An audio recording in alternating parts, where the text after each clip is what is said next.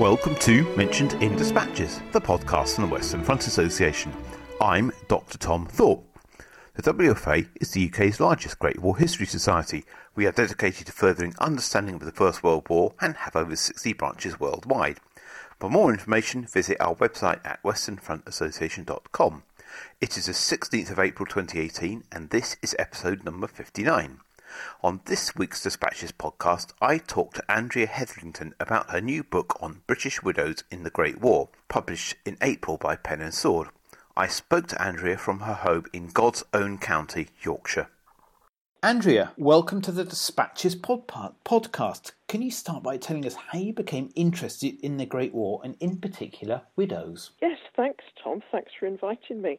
I've had an interest in the Great War since I was at school really, and then I've more recently found that interest turning into writing about it.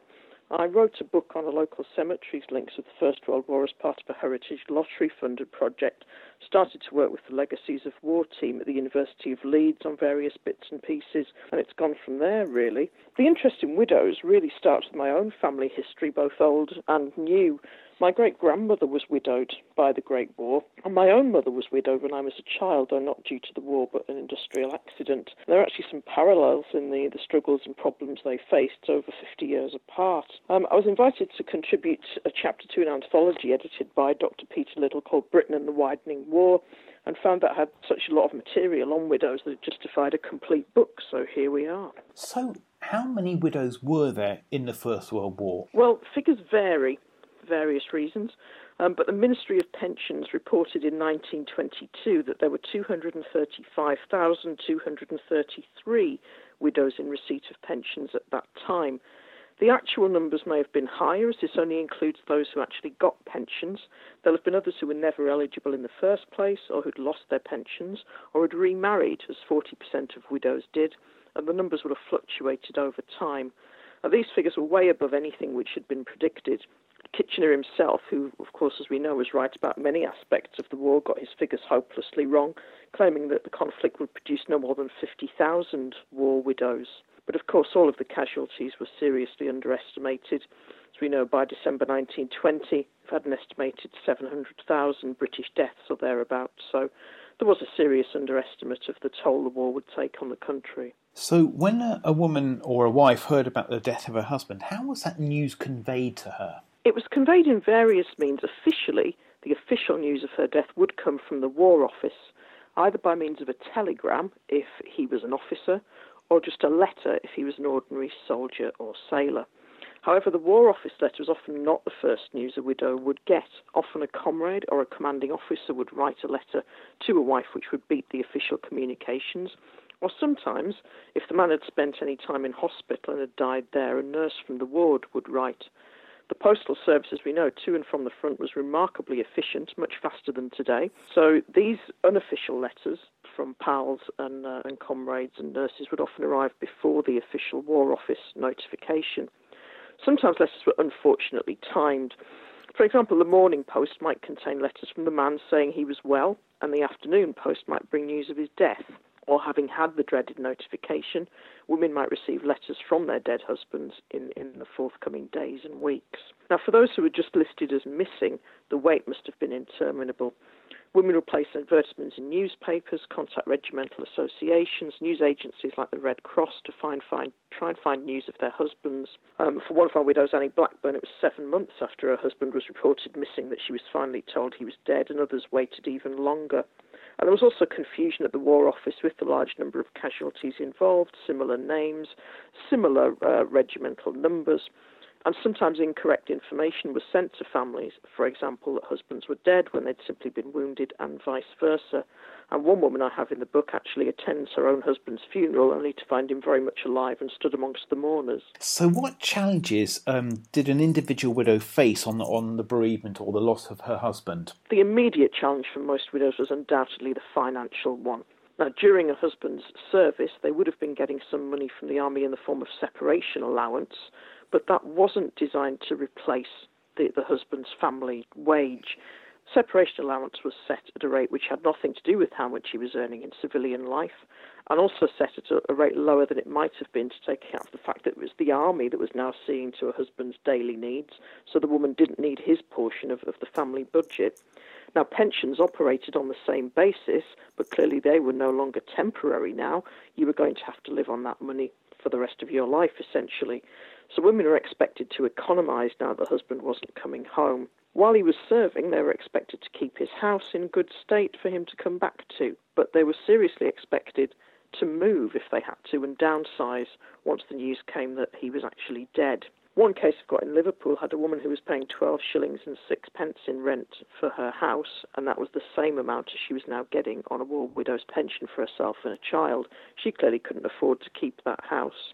If you couldn't downsize, and many women lived in very difficult housing conditions, much worse than we're used to today, then you had to generate money from elsewhere.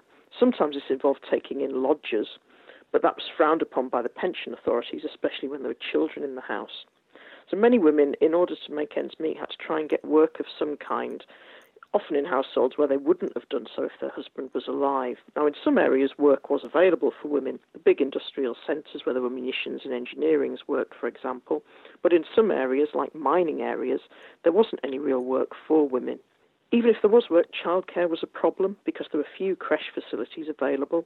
And again, some local war pensions authorities weren't keen on women working if they had small children, so wanted them to get permission before they did so. Other authorities wanted women to put some of their children in the workhouse to free them to go out to work so they wouldn't be a burden on the taxpayer. Some women worked in the home, doing things like neighbours' washing or piecework, but this wasn't very well paid compared to jobs which you could get outside. One widow in Leeds took in washing, including pledges from the local pawn shop in return for getting her pick of the items. She would then either sell those finds on, or in the case of a particularly fine tablecloth, rent it out. Now, of course, those who were able to work during the war to make ends meet often found themselves immediately out of work on its conclusion. This was not only in war industries like munitions, simply because the need was no longer there, but across the board because employers were welcoming back returning soldiers in favour of women workers. It wasn't just financial. War widows had certain standards of behaviour that they were expected to adhere to. They were expected to conduct themselves in a dignified manner, no excessive grieving, variety and a quiet dignity were the standards expected. Now, any lapse in those standards would be punished either by local gossip, the law, or the pension authorities. So what help was available to widows, such as charitable support or state pensions? You have to bear in mind this was pre the welfare state, where on the whole people were on their own when disaster struck. Some welfare reforms had already been introduced before the war, old age pensions, for example, and the national insurance scheme, though it was very limited in scope compared to what we're used to. Women and a lot of men didn't have the vote, and war widows before the First World War were not automatically taken care of by the state. For the army to look after you as a wife before the First World War, you had to be what was known as on the strength. What that means is that you'd married with the permission of the army. Now, the numbers of such wives were deliberately limited. There were some changes, and the Second Boer War was the first time, the turn of the century, that pensions were given to war widows. But you had to be on the strength in order to get one. Now, this was such an ingrained concept within the army that it actually took the administrators completely by surprise when the government announced, shortly after war was declared in 1914, that all wives would be eligible for widows' pensions rather than just those that were on the strength. Now, the eligibility criteria for a war widow's pension in the Great War meant that not every widow got one. Initially, you had to be married at the time your man enlisted. His death had to be wholly due to his war injury and happened within 7 years of him getting that injury, and his death couldn't be down to any fault on his part. Now, some of these criteria changed as the war went on, but they did cause a lot of women to be without pensions. The amounts weren't generous. A private's wife at the start of the war would get 5 shillings a week, plus an extra allowance for any children, and these figures hadn't changed since the Boer War. Though they did eventually go up, they were nowhere near the amount required to comfortably raise a family without the male breadwinner. The first inquiry that Parliament did through a select committee in 1915 heard evidence from a number of employers, including the Port of London Authority, who gave them information about wage levels amongst their staff. Now, even the lowest paid labourer on the books of the Port of London Authority was earning 27 shillings a week. Widows didn't get a pension automatically. They had to apply for one and prove that they were entitled. They had to fill in a form, have it countersigned by a police officer or a justice of the peace, and had to send copies of any marriage certificate and birth certificates for the children with the application form. Now, if you weren't eligible for a war widow's pension, you were on your own. Ordinary widows' pensions didn't come in until 1925, and then in very limited circumstances. You could approach charities, but they were very much governed by the Victorian principles of self-help, and they were administered by middle classes who had very clear ideas about who should be eligible and how any charitable money should be spent. For many charities, strict supervision went hand in hand with any monies given out, and many women were not prepared to subject themselves to this level of scrutiny and the inevitable loss of self-respect which ensued from resorting to charity. Some charities wouldn't help war widows because they believed that state provision was perfectly adequate, and that if you didn't qualify for it, that was due to some fault on your part. And the last resort for war widows was the Poor Law, the Board of Guardians, who were not keen to help war widows to any meaningful degree on the whole. The Boards of Guardians were regularly telling widows to go into the workhouse or give up some of their children to go into the workhouse or industrial schools, as they were known, as the price for any assistance from the Poor Law Guardians. So if you didn't get a war widow's pension, you were really in difficulties, and it has been said that it was life or death to a family whether they were eligible for the war widow's pension. And were there any circumstances when these pensions were withdrawn? Yes, there were. Unlike pensions granted to disabled male veterans, war widows' pensions were always vulnerable. You see, they were not granted as of right, but seen as part of the royal favour, to be withdrawn at any time if a widow was seen as unworthy of that. Any kind of behaviour which could be construed as misconduct could see a woman lose her pension. Now, often this was an accusation of cohabiting with another man. The pension was seen as the state standing in place of the dead husband, and if the woman had another man, it was his job to support her, and the state's obligation ended. Now, this became something of a gossip's charter, and people were encouraged to spy on their neighbours and report them to the authorities if they were cohabiting. Anonymous letters poured into the Ministry of Pensions. The police were routinely involved in investigations into the widow's conduct, and local disputes, jealousy and bitterness were allowed to dictate a widow's financial future. If you were found guilty, as far as the pension authorities were concerned, of any misbehaviour, you could have your pension removed completely, or it would be administered in trust with you getting vouchers to spend in specific shops rather than cash. Now, there was something like 3,000 such investigations every year, and you had less than a 50-50 chance of getting out of that investigation with no further action being taken. Once you're on their radar, the scrutiny would go on for years.